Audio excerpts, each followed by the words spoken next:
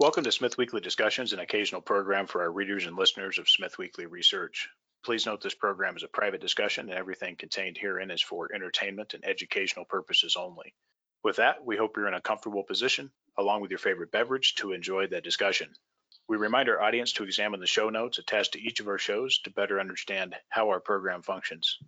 Before we get into our discussion, we want to say thanks for questions coming from our audience at Smith Weekly, including Bart P., Uranium Aristocrat, Grant E., Shane MC, Jeff D., Nick E., and Irish Contrarian. Back on the show, it's been about a year, is Bill Sheriff. Bill is the executive chairman of Encore Energy, a U.S. uranium asset explorer developer and now potential production stage company with assets spread across Texas, New Mexico, Arizona, Utah, and Wyoming. Encore is also a uranium portfolio company at Smith Weekly Research. The company is listed on the Toronto Venture Exchange under the symbol EU and also on the US OTC markets under the symbol ENCUF. Bill, thanks for coming back on the show. Thanks for having me. Lots changed in the last year. Yeah, certainly. Well, let's kick it off, Bill, on that topic. Maybe just give us an update on the Westwater transaction closing. Some news came out today. Comments on that? That's right. We finally received government approval. We had a pretty significant challenge ahead of us to close by the end of the year. Lots of moving parts on that transaction. We announced it, I think, the first week or if not very close to that in September to get a year-end close, going through final due diligence and getting all the regulatory permission sign-off, et cetera, and a significant amount of reclamation completed by Westwater as part of the agreement. Yeah, it was a monumental challenge, and took real teamwork to get it done. But our CEO Paul Goranson really shepherded that through the finish line on our side, and we did close it December 31st with minutes to spare before the end of the year, and just announced it today because we just got the final CFIUS government approval for the asset exchange, and yeah, we're now the owner of 2 of only 11 ISR production plants in the U.S. and look forward to getting Rosita through some minor renovations and ready to commence production in time for what we see will be a pretty good uranium market here coming up in the next 12 to 24 months, notwithstanding the current excitement. And Bill, can you just talk briefly about the final consideration for the Westwater transaction? Yeah, we paid what was it, about $1.8 million in our stock, amounted to about 2.5 million shares. Don't have the exact numbers in front of me, but they're on the press release there, and a little over 1%, 1.5%, almost 2% of the stock for quite a nice asset package. More than doubled our historic resources, and of course the significant aspect of it, most significant immediate aspect, were those 2 production facilities, and with minimal renovation, under $1 million in under 12 months, Rosita would be ready to flip the switch on. It's been maintained very well and renovated, so we're quite happy about that, and obviously even happier in that the share price consideration was based on the closing price of the Encore shares rather than when we announced it. When we announced it, we were at about 35 cents, if I'm not mistaken, 34, 35 cents. The transaction was priced at 89 and a fraction, so a little over 89 cents, those being Canadian numbers. It turned out to be a real windfall for us and beneficial for Westwater as well, as they moved their focus entirely into graphite. A win-win situation, and certainly gives us a great platform to advance the uranium now. Yeah, big difference in the share price just between the announcement and the closing. So good on you on that part of it, and how you guys structured that. I think it worked out to your guys' benefit. Well, let's come back to the new acquisitions in a moment, but maybe just speak to the broad uranium market for a moment, and then also with the market cap as of late with Encore. What is your appetite going forward regarding another potential early cycle acquisition of other U.S. uranium assets? All right. The uranium market, I think what we've seen is an awakening or a realization that we are in a vulnerable position in the uranium market. It won't take much to flip the switch from the buyer's market to the seller's market. Very different situation than we had in 2004, 2005, but not entirely dissimilar. There we had a series of unrelated events that really constrained the supply side, coupled with a resurgence in demand. And we've got the same thing, albeit for different reasons now. We've had two of the bigger mines in the world shut down due to exhaustion of supply. And then we've had, of course, the COVID-related disruptions, and all of this tying into, an increasing awareness of the uranium market on its own. And I think really what kicked it off was the Biden victory in the White House in the U.S., where we've got such a big push for green energy, and the realization that it's going to be awfully hard to get there with windmills and solar panels, and that nuclear has got to be a significant part of that. So I think all of that's culminated into this really reawakening, if you will, of the investment community into uranium. The uranium price itself hasn't done much, if anything. We're sitting at $30.40 last I saw yesterday on the spot price, still well below the incentive price to start production. It's probably right at an all-in break-even cost for a lot of the U.S. ISR deposits, but you need to have some margin in there before you start. Last I saw, it was predicted that you're going to need to see $45 a pound to start seeing any new contracting, and that's basically what Cameco is on the record with saying. So, pretty good source there. We do think that all the pieces are there and it's ready to go, but we think you'll start seeing the real move here, 12 to 24 months out. Could be a little bit earlier than that, could be a little bit later. If I were going to bet, I'd say that 12 to 24 is probably about right. If anything, it'll be, I think, a little sooner, the way things are lining up. But the key to investment, I think, really is, there'll probably be a significant correction here along the way. It's pretty typical of most markets, and certainly this one's been explosive over the last couple of months. But uranium responds so quickly, and there's so few names in the business for investors to really get a hold of, especially with production visibility. Unless you're really savvy at short-term trading, it's tough to get in and out for the corrections. And I think we're blessed to have a very strong shareholder group that's been long-term with us and continues to be. It's been an exciting time. We may see a pullback. I think we probably will in the general market, as well as the uranium sector. I think it'll be short-lived, and I think when you look at it over the next 4 or 5 years, the uranium space is going to be one of the premier places to be in the investment world. Certainly agreed with that, and I'm not willing to bet my gold or silver ounces on any of the timing at this point. But certainly you make some good points. The valuations of the potential for correction, the audience should expect a correction of some kind. I can't get on the short side of anything when it comes to uranium. As a matter of fact, I have a policy here that we don't short natural resource stocks at all, just because I know what can happen if you're wrong one time on that. But certainly there's other sectors I would prefer to short if I was going to go short on the market, and other vehicles to do that. Absolutely. Talk about the Biden component of that. Trump certainly had done a pretty nice job of working on the sector. But do you think really Biden can take it to the next level and really just, with the printing press and so forth, really go after, nuclear power? What's your thoughts on the incoming administration? Personally, I don't think it's going to be that big of an effect. There'll be some give and take here and there, and I guess a lot of that will be borne out over the next few months. I don't think it's any big secret that the vast majority of the uranium industry in the U.S. was not particularly happy with the election results. We liked it the way it was going a little bit better, I think, and was probably a bit more predictable for us. But it certainly looks like the policy is going to be print money, to throw a lot of it at infrastructure. The printing of money is going to be good for commodities from the inflationary viewpoint. The uranium thing really boils down to, policies is one thing, but it's regulatory time. I mean, it takes so much time to get anything permitted, so much time in the resource business to start with to develop projects. And, you couple that with the real shortage of talent in the uranium industry. Those people that have heard me speak before know that, one of my points has always been that we've missed a couple of cycles in terms of the professional and scientific talent to back the industry. and it's stretched pretty thin along across not too many production viable companies.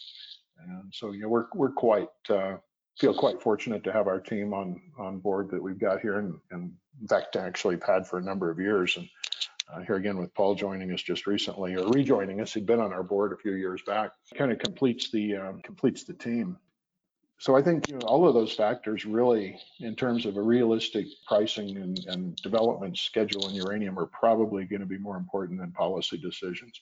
The perception in the market from those policy decisions will certainly be an important factor on share prices, but that's a short-term factor, and the reality of the business is a long-term factor. So keep it in that context. Yeah, the restrictive nature of the incoming administration, if they revert back to past policies from, a lot of the incoming administration was also former Obama administration. So if they do go with a restrictive tendency when it comes to natural resource development, I think that's also very positive for commodity prices. Nothing else is going to be built. And, that's also one way to look at it. But I also see that they could be potentially a little bit more light on these projects for the purposes of electrification, climate change, and so forth. So it'll be interesting to see how that comes about. The other point, could you just talk just briefly about the importance of the SWU and UF6 pricing in the market? I think the key there is, almost everybody, I would even assume everyone that's an investor, keeps track of, the uranium price or the yellow cake price. And if you're looking at gold or copper or things of that nature, that's pretty much all you need to look at is your base commodity price or your raw material price.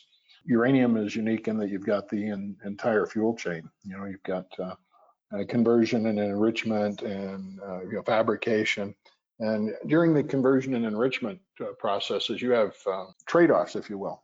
If you're a consumer, you can purchase anywhere along that fuel cycle line and end up with your end product. So you don't necessarily have to buy the uranium. Obviously, at some point you do, because you have to have the uranium ore to be processed to go into your conversion and your enrichment.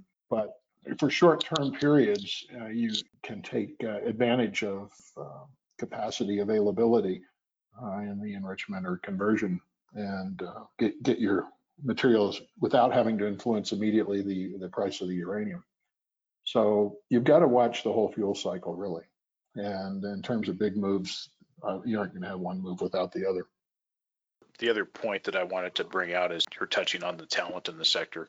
I think a lot of these sectors, even when it comes to gold and copper, et cetera, are heavily weighted towards bankers and capital markets people, whereas the operational expertise is severely lacking. And I think it's probably to some degree always been that way. But in the uranium sector, the operational talent is a huge hole that needs to be filled. I think that that's a good point. A lot of the participants out there are on the capital side and people that are, administrative, that collect paychecks, in some cases instead of writing them. But an interesting set of circumstances on the talent side. Well, let's move on here. Let's talk just your appetite for further consolidation in the U.S. Is there still an appetite with your guys' market cap here? Is there still an appetite for early cycle acquisitions in the U.S.? And then let me couple that also with, do you have any appetite in places like Australia, Canada, or Africa? Well, interesting question. Our appetite is always pretty healthy. Our ability to actually do something about it has changed. We've been pretty frugal all the way along, and we'll continue to be so. But I think, clearly when we made this move last summer and decided to become aggressive and move in the sector, that we were looking for an initial transformational transaction, which we achieved with the Westwater acquisition. It just, from an economic standpoint, doesn't make sense. I'd mentioned we have 2 of the 11 facilities, and I think probably the majority of those are held by public companies, but most of them are one-offs. And there's UEC, URE, they've got a plant, but what you've got to look at is the cost structure and the G&A. And for these plants that are 700,000, 1 million pounds a year, to have one of those and carry a complete G&A structure for that one production asset just doesn't make a lot of sense. Similarly, we're reviewing that on our 2 plants that we picked up in terms of perhaps consolidating those and increasing the capacity at Rosita and basically reclaiming Kingsville. No decision's been made, but it's certainly a possibility. And, they're 50, 60 miles apart. It's just an immediate question when you look at them is, do you want to have two cost centers when you can combine those, consolidate them, and reduce your cost per pound that's coming out? Certainly something worth considering. That same rationale, I think, applies to the whole industry. And, I think it's an industry on the ISL side that is crying out for consolidation.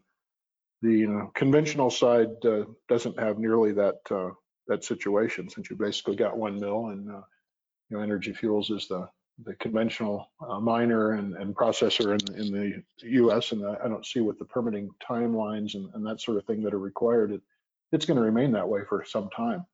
But I think there'll be some jockeying for position on the ISR side, and certainly there'll be some consolidation. Investors are going to demand it at some point during the cycle, and it makes just good, plain economic sense aside from that. So, we're aware of the players out there. We certainly aren't the biggest one by any means, but I think we've got some inherent advantages that may well see us as an active participant in that consolidation over the next couple of years. So yes, we're looking.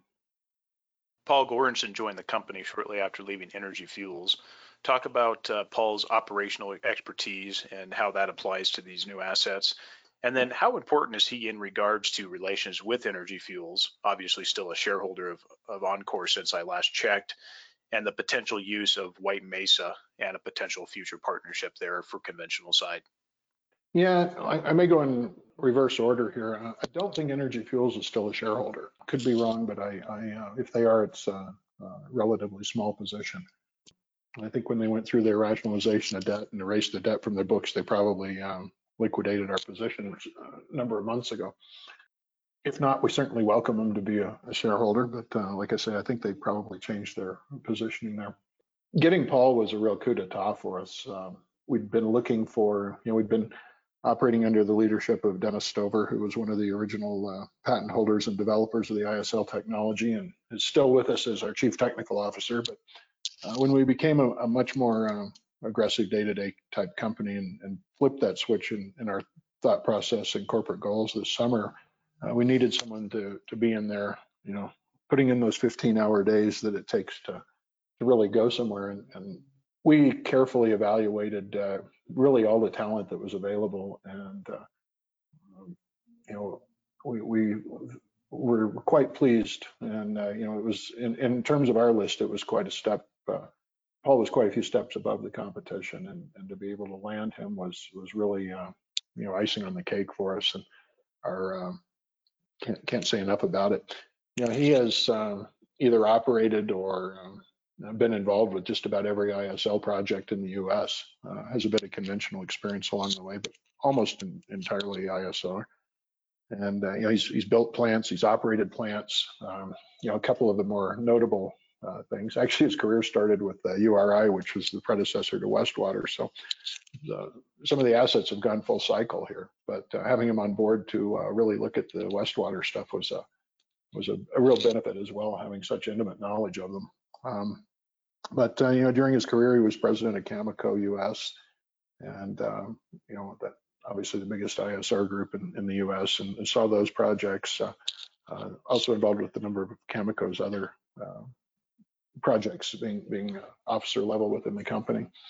And then, of course, the one that I'm most familiar with was when he was running Mestania or Alta Mesa in Texas during the last boom, 2004 to 2007, when the spot price went from, I don't remember where it started, $20 or something, it went up to 150. He was actually the guy that was selling and setting the price. I shouldn't say he was the guy, but Alta Mesa and Mestania were the ones that were selling limited quantities into a very tight market and taking real advantage of that. So in reality, was setting the price of the spot market during the last boom. And he did such a tremendous job there with not only the marketing of the material, although that's a very important part is marketing, but also the construction, operation, design, the entire process. Not many guys out there that have that entire from concept to sales spectrum on a single project, much less a whole host of projects through his career. So yeah, I could go on for hours, but I think you get the picture there. We're quite happy to have him. Yeah, Bill, on that point with the sales side and with these smaller production centers, do you see a need for term contracts, or are you of the opinion that spot market sales, as Paul executed last time, are sufficient for the company, or do you see you need a blend of both? There's such a limited volume in the spot market.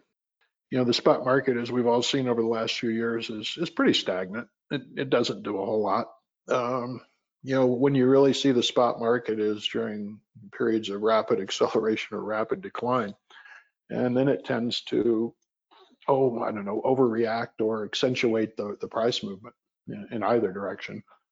Most of the product in the market is contract driven, and I don't see that changing. I think, when we plan to be in the business of profit and loss, producing a product and selling it for a profit. With that in mind, I think it's key to lock in contracts.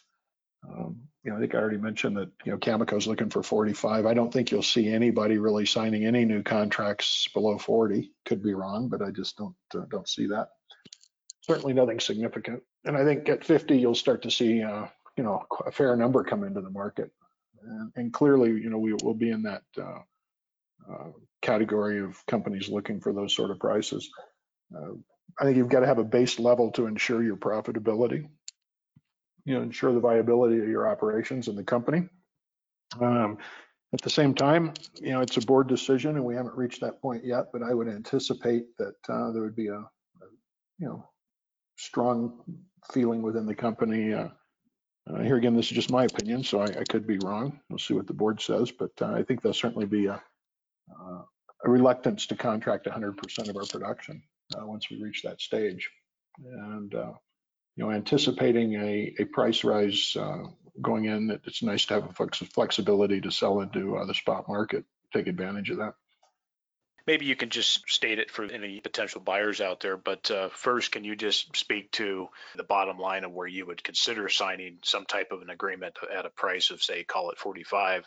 What's your thoughts on that bottom line price point? And then I guess to the other point, maybe there's some that are listening, let's hope that there's not any desperate trigger happy folks out there looking to sign a contract for the sake of signing a contract at $37 or $38.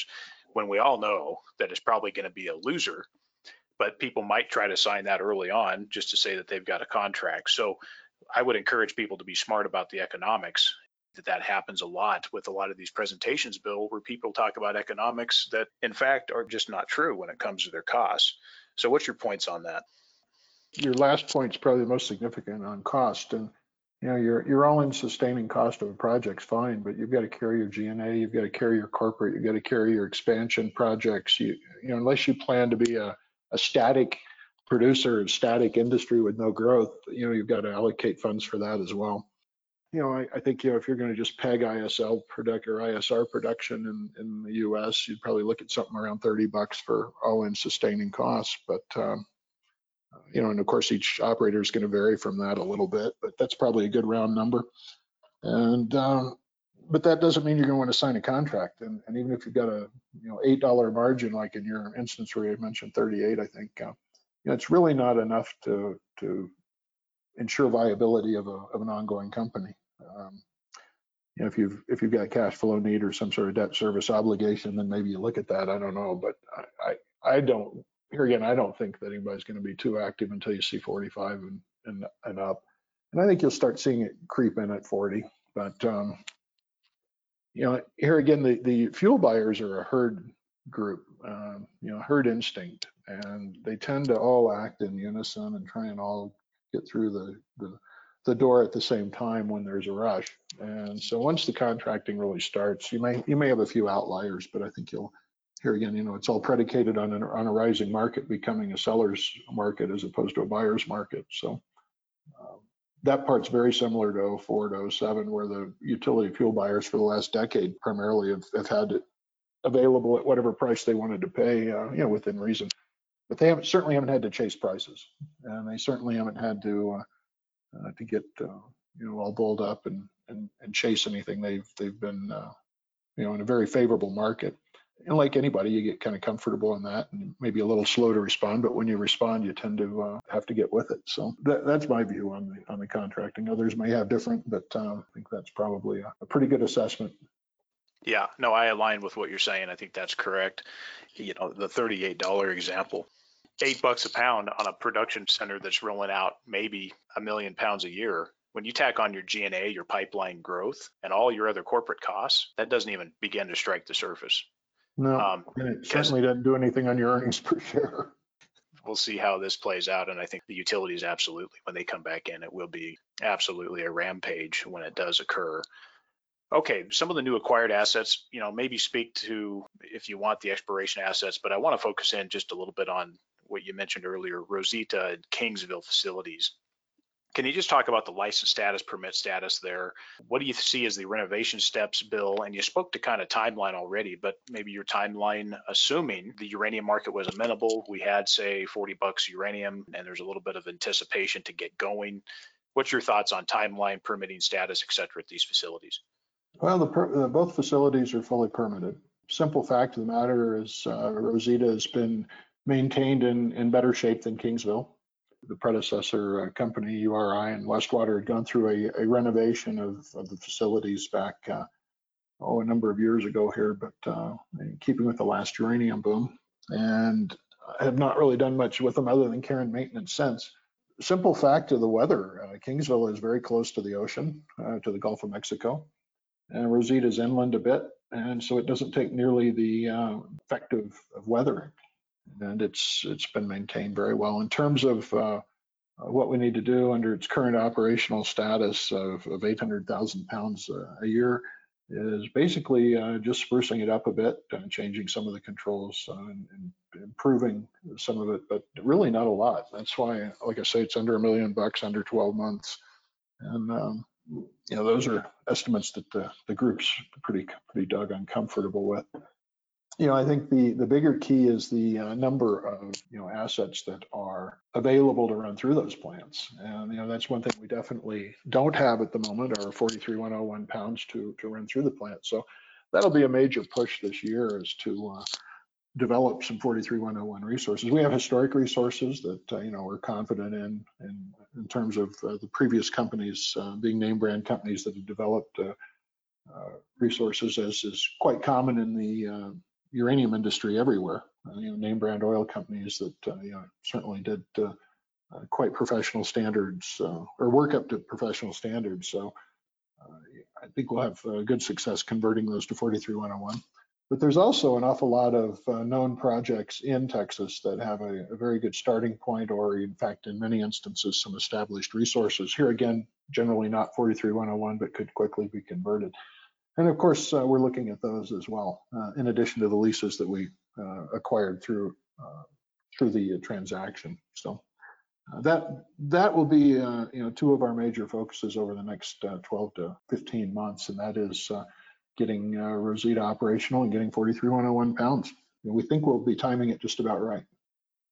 Now, just on the timelines there, and also maybe if you can just shoot for a ballpark capital cost. Let's say the time comes when you guys want to get these facilities up and running.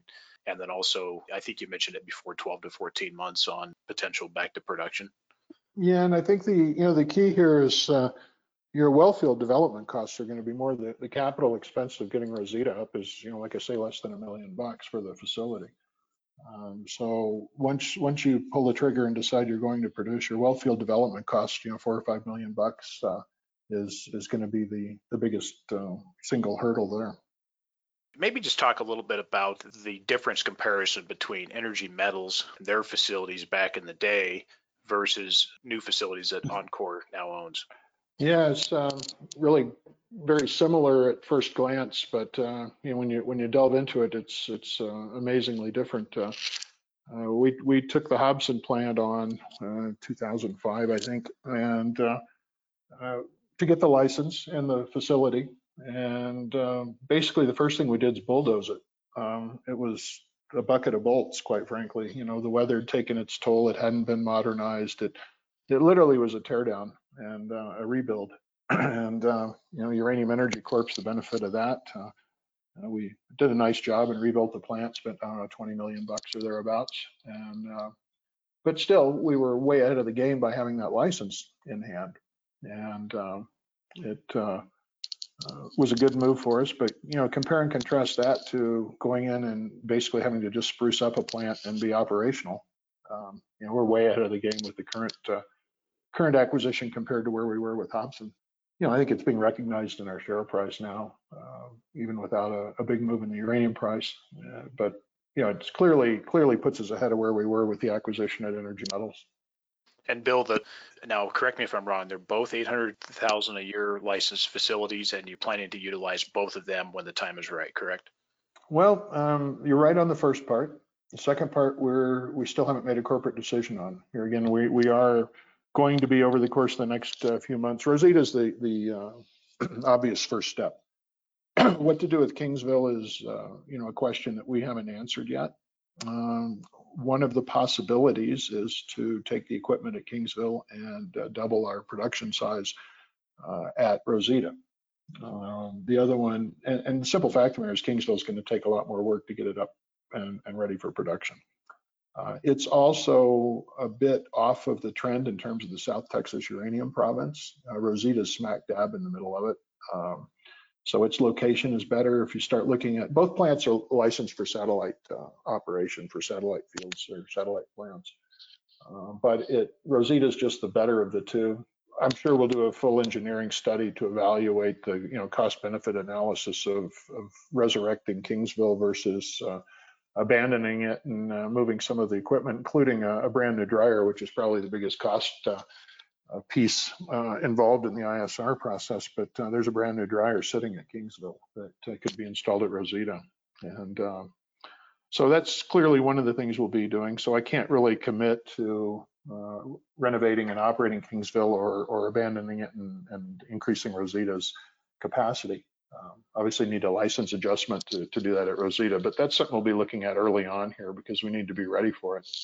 But it's not really any duplicative efforts in terms of getting Rosita up and running to start with.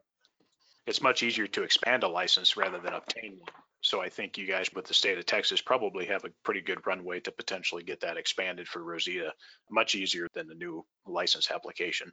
I think that's a safe assumption. And, just here again, my basic, and I'm not the ISR expert by any means, but just looking at it from an economic standpoint, you have two projects 50 miles, two plants 50 or 60 miles apart from each other that have the same capacity and presumably roughly the same cost structure to run.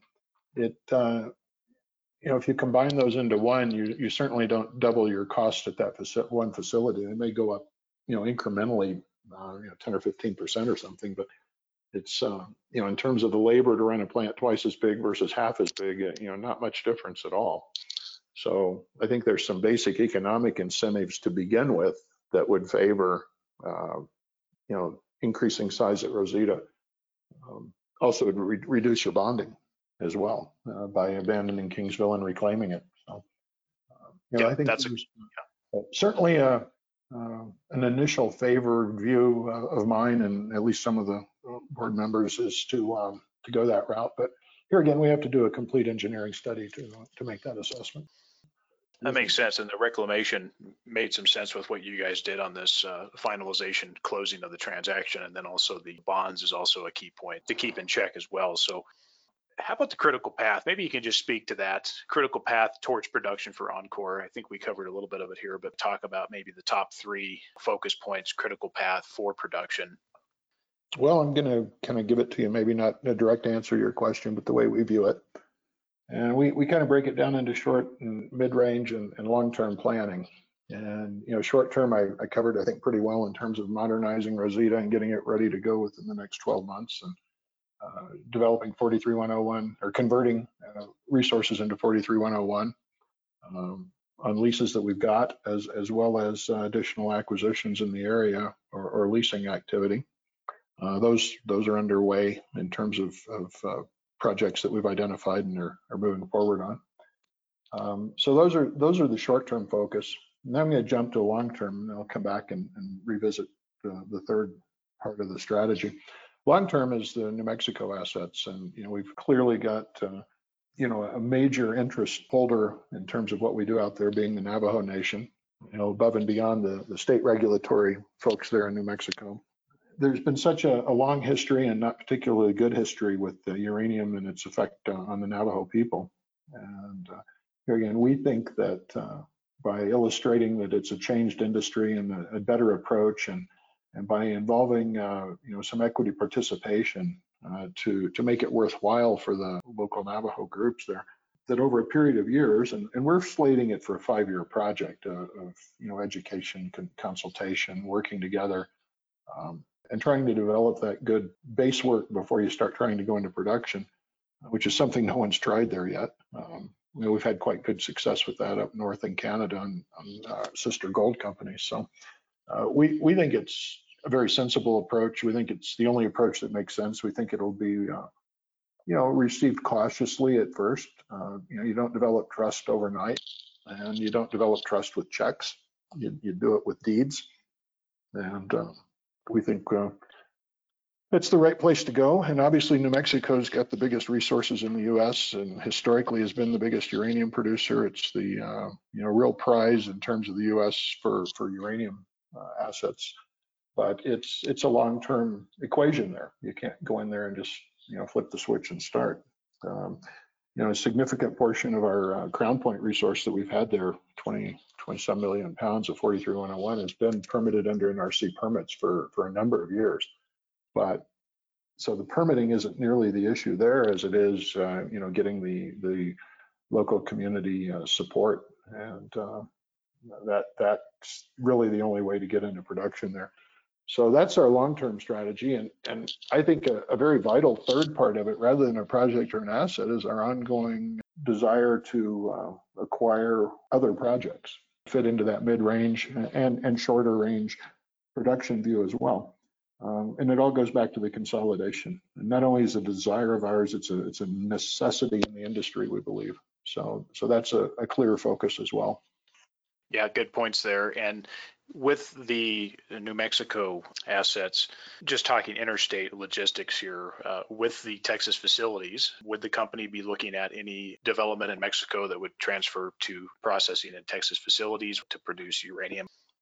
Well, you have to have certain facilities, even on a satellite. You still got to have your resin exchange system there. So you're going to have some facilities at the wellfield site. The transportation across state lines is not that big of an issue. It's been done before. They've had the resin processing. Once you collect the uranium on the resin, it's a very high dollar commodity. And historically, you've had it shipped as far as from Wyoming to Texas by truck, going back in the old days.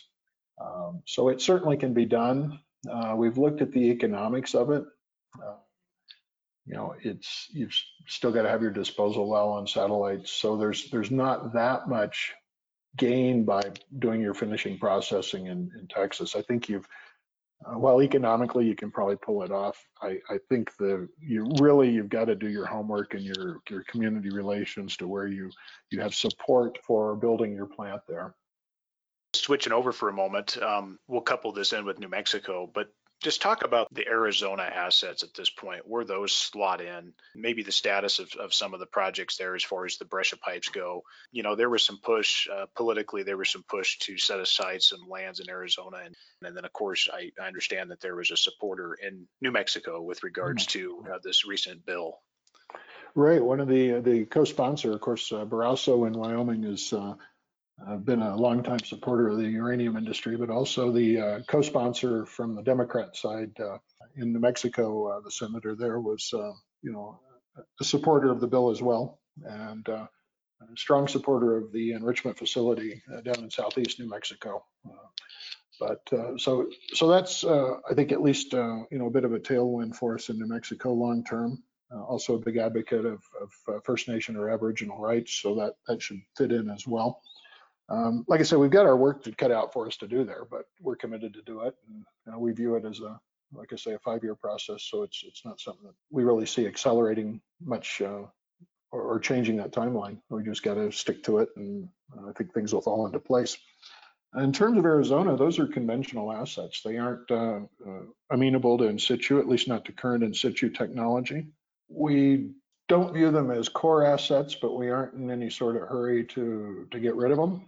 One of the things that we are looking into is through our 40% interest in Group 11, a private company that's looking into in situ alternate technologies of not only uranium but other metals. We're looking into, and by using new lixiviants or solutions to dissolve the metals underground. We are looking at doing some test work on the breccia pipes using different solutions that might make that ore amenable to ISR production, which would change the game on the high-grade breccia pipes considerably. Here again, that's just test work that we have planned. We do not see any conventional production in our future. As I mentioned, Energy Fuels has the White Mesa Mill and is the not only the dominant, but the only conventional processing plant in the U.S., and we think likely to remain that way for the foreseeable future. Our expertise has been designed through our plan to be focused on ISR. That's where we've had our success. That's where the bulk of our background is in terms of the staff and the guys on the board. So we don't see, with the possible exception of a breakthrough on the Group 11 technology, doing any production activities on the Arizona stuff.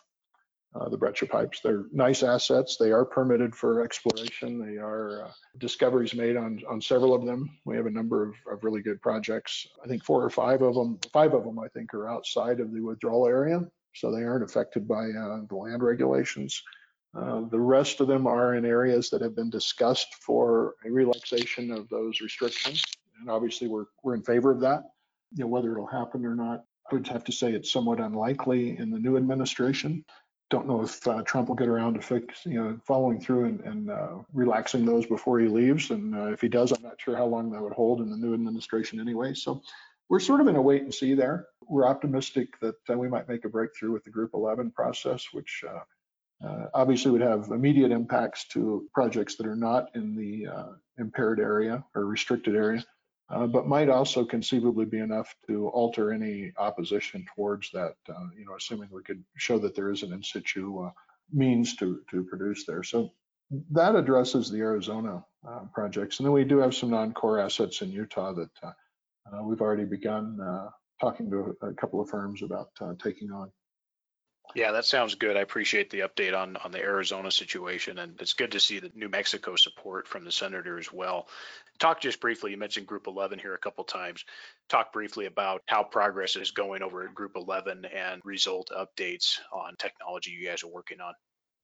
Well, we've been acquiring a couple of projects. Primarily the focus in Group 11 is in gold, just because it's a high dollar commodity.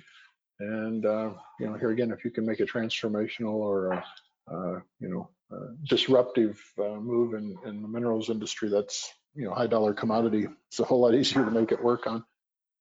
So that's where the focus has been, and that initial focus has been in getting projects suitable across a variety of geologic environments and mineralizing environment to where it might work. And that's just going to be through test work. Just like when the initial in situ uranium work was done, it's got to be a lot of trial and error and good research to make it happen. With no guarantees of success, but we're optimistic. All the pieces of the puzzle are there. We just need to make them all work together. This year, in the next 12 months, we anticipate doing bench scale testing of core from some of these projects. And we're currently looking at working on a project that's already permitted for drilling, which put us way ahead, and might even progress to the next level of testing should we be able to get that project in. But the projects that we've already acquired and announced publicly in Nevada will require a bit of permitting and then core drilling, followed by column testing using EnviroLeach Technologies, or another 40% holder of enCore, using their proprietary lixiviant or solution to leach the gold. And they're a 40% holder of Group 11, correct? Correct. And Group 11 is a private company. enCore and EnviroLeach are the two big holders at 40%, and then Golden Predator has 20%. Switching over to Kazakhstan for a moment, Kazatomprom, obviously Dennis and Paul know certainly a bit about ISR, I would say. What are your thoughts on, the disruptions happening over there with their production centers, their viability going forward? In my view, unless it's significantly recapitalized, a decline in Kazatomprom production levels. Yeah, I think that's the way we see it as well. There's at least some talk a few months ago that Cigar Lake and Kazatomprom would plug supply gaps. And we just don't see it that way. Facilities are being idled, and when they come back on, they're reduced. So we don't really see that coming in, to really affect the market too much. A couple of other things. It's the question on Cigar Lake is really they've got such a burn rate on going on care and maintenance, and they've also got a built-in advantage on waiting for contract prices to go higher. It's a real iffy situation as to when they will resume production. And Canada's not in complete shutdown, but certain parts of it are with this COVID, and progress on COVID's not coming along due to the vaccine as well as perhaps some folks had thought based on recent reports. So that may be offline a lot longer than people think. We'll just have to wait and see. The Kazakhs, I don't think you're going to see a big ramp up in production here. No, I don't think they can. They've got many, many years of problems ahead, and obviously capital problems. And Cigar Lake, we've continued to say that Cameco's between a rock and a hard place, and they can't really buy in spot, and they really can't do much with Cigar either. So it's yeah. Yeah, and we do think you'll see the spot price rise as a result of them being more active in the spot market. But here again, we don't see it being, we don't see it getting to $40 based on that. 35, I think, is probably pretty easy, just from my guessing. Outside of it being higher, so it's relatively better. It's not enough to spur any new production. So it's not going to change your supply-demand metric at all. Oh, not at all. Not at all. Absolutely not. And anybody who's modeled it out, like we have and some others, it's pretty clear that it won't impact. And the other part, Cameco can't buy the full volumes that they need in the spot market. And as that price drives up, Bill, now you're sitting at $35 purchase spot pounds. Tack on your GNA, CNM, and by the way, they pay themselves handsomely. Then I would say, look, they're spending money. If you add all that together, it's significant, and they're trying to sell it into contracts that are in the 40s. Well, their costs after purchasing spot pounds at 35, I can tell you, there's no money to be made. Right. And I've seen an economic forecast by a former pretty high-profile financier in the uranium business that makes a very good case for their continuing to keep Cigar on ice and just letting the contract price drift higher, even absorbing a short-term loss on some of the shorter-term contracts just to secure a longer-term contract at a higher price going out. And it's a compelling argument. Here again, didn't come out of Cameco, but it came out of a pretty well-established credible source in the uranium banking industry. One thing I might mention just before I forget about it, and we don't come back to it, the Group 11 activities, I want to make one point clear on that. It's privately funded, so it's not a cash drain on enCore or any of the other shareholders, partners. Just wanted to make that one point, that the research we do there will be funded privately. And certainly is a benefit there to the shareholders of enCore. And yeah, I fully agree. Cameco has plenty of money to keep things floating along. There's no issue there. And I see that strategy makes the most sense. Why would you deplete really a tier one asset for not much of anything? So I think that makes sense, and they can certainly survive this out. And with the time frame that we have in front of us, they have enough cash and obviously credit. They can issue bonds, no problem. I know they can do that to really see through until that higher price comes. So I think they have enough runway left. They'll be fine.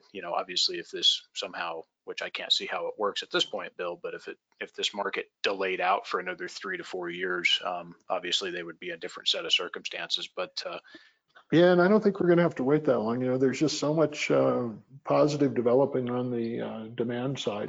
I just don't see how you can push it that far. Agreed. Well, let's move on here. Just to wrap up a few other questions here, Bill, and Sure. Appreciate the extended time and won't be able to get to all the audience questions here, but current price in the stock, current cash on hand, do you guys see any need to raise capital in the immediate term? Not in the immediate term. We've had some questions from our shareholders about accelerating warrants and that sort of thing. And I'll take this opportunity to say that there's nothing on the table at the moment. We should be funded pretty well for the first year here, or the remainder of 2021 anyway. Towards the end of 2021, it's certainly possible. Market related funding, if things were to accelerate quicker than we think, then there are a number of things that could change that, but there's nothing in the immediate future. And I think probably most likely to change that would be some sort of an acquisition. As I said, here again, we're still looking. Nothing's pending, or I certainly couldn't talk about it, but we're making a dedicated effort to look for opportunities. And should we be successful on any of those that we see being very accretive to our business plan, then obviously a certain amount of funding would come out of the market. We'd be very likely to not do an entire acquisition based on that. Just like the Westwater, when the whole reclamation bonding was essentially covered by Westwater. They transferred $3 million cash in terms of collateral for bonding to us in that transaction. And so it was certainly not dilutive to our business plan. It was highly accretive, and those are the sort of deals that we're looking for. That one was particularly attractive, but anything we do will have to be accretive to our business plan. A lot of value adding components to that, whether it's your guys' low G&A costs compared to peers is substantially low.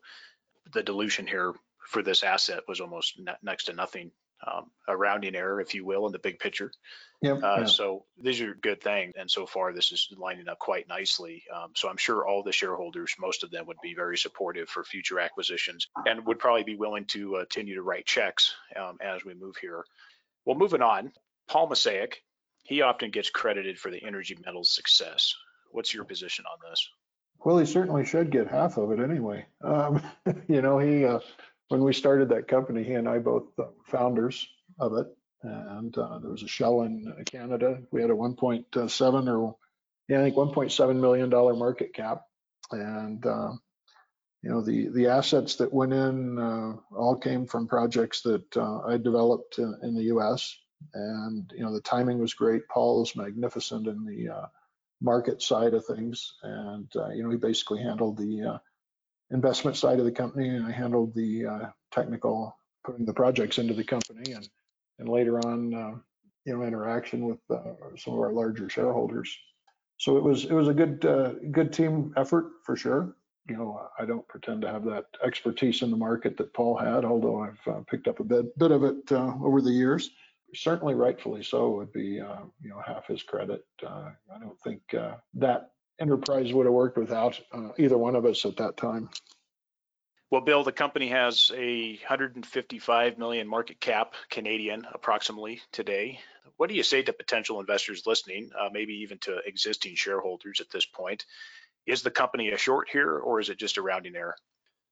Here again, I think that the uranium market is so, in terms of the equities, is so, maybe inelastic's the word, I'm not sure, but things happen so quickly.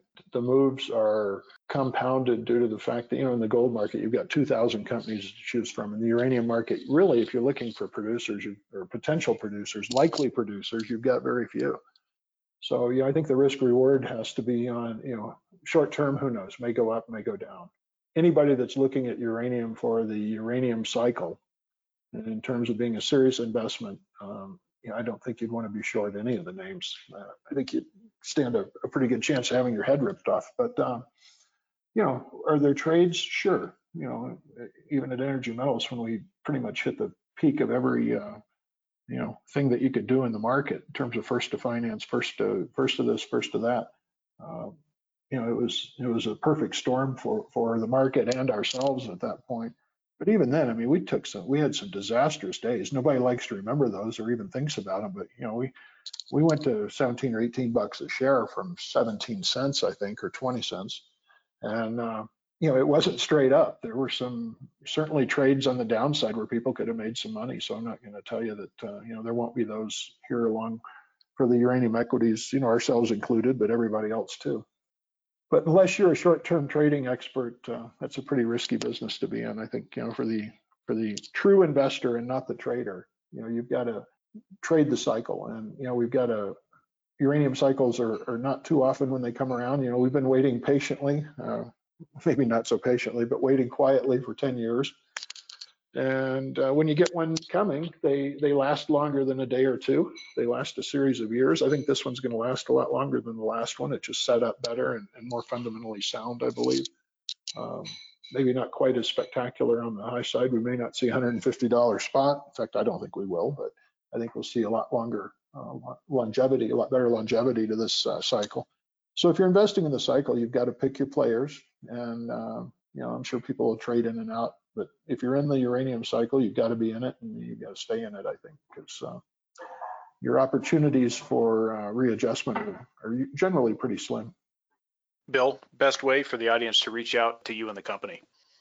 Certainly, I'm available. We've got an info at, you know, I direct people to our website, encoreenergycorp.com.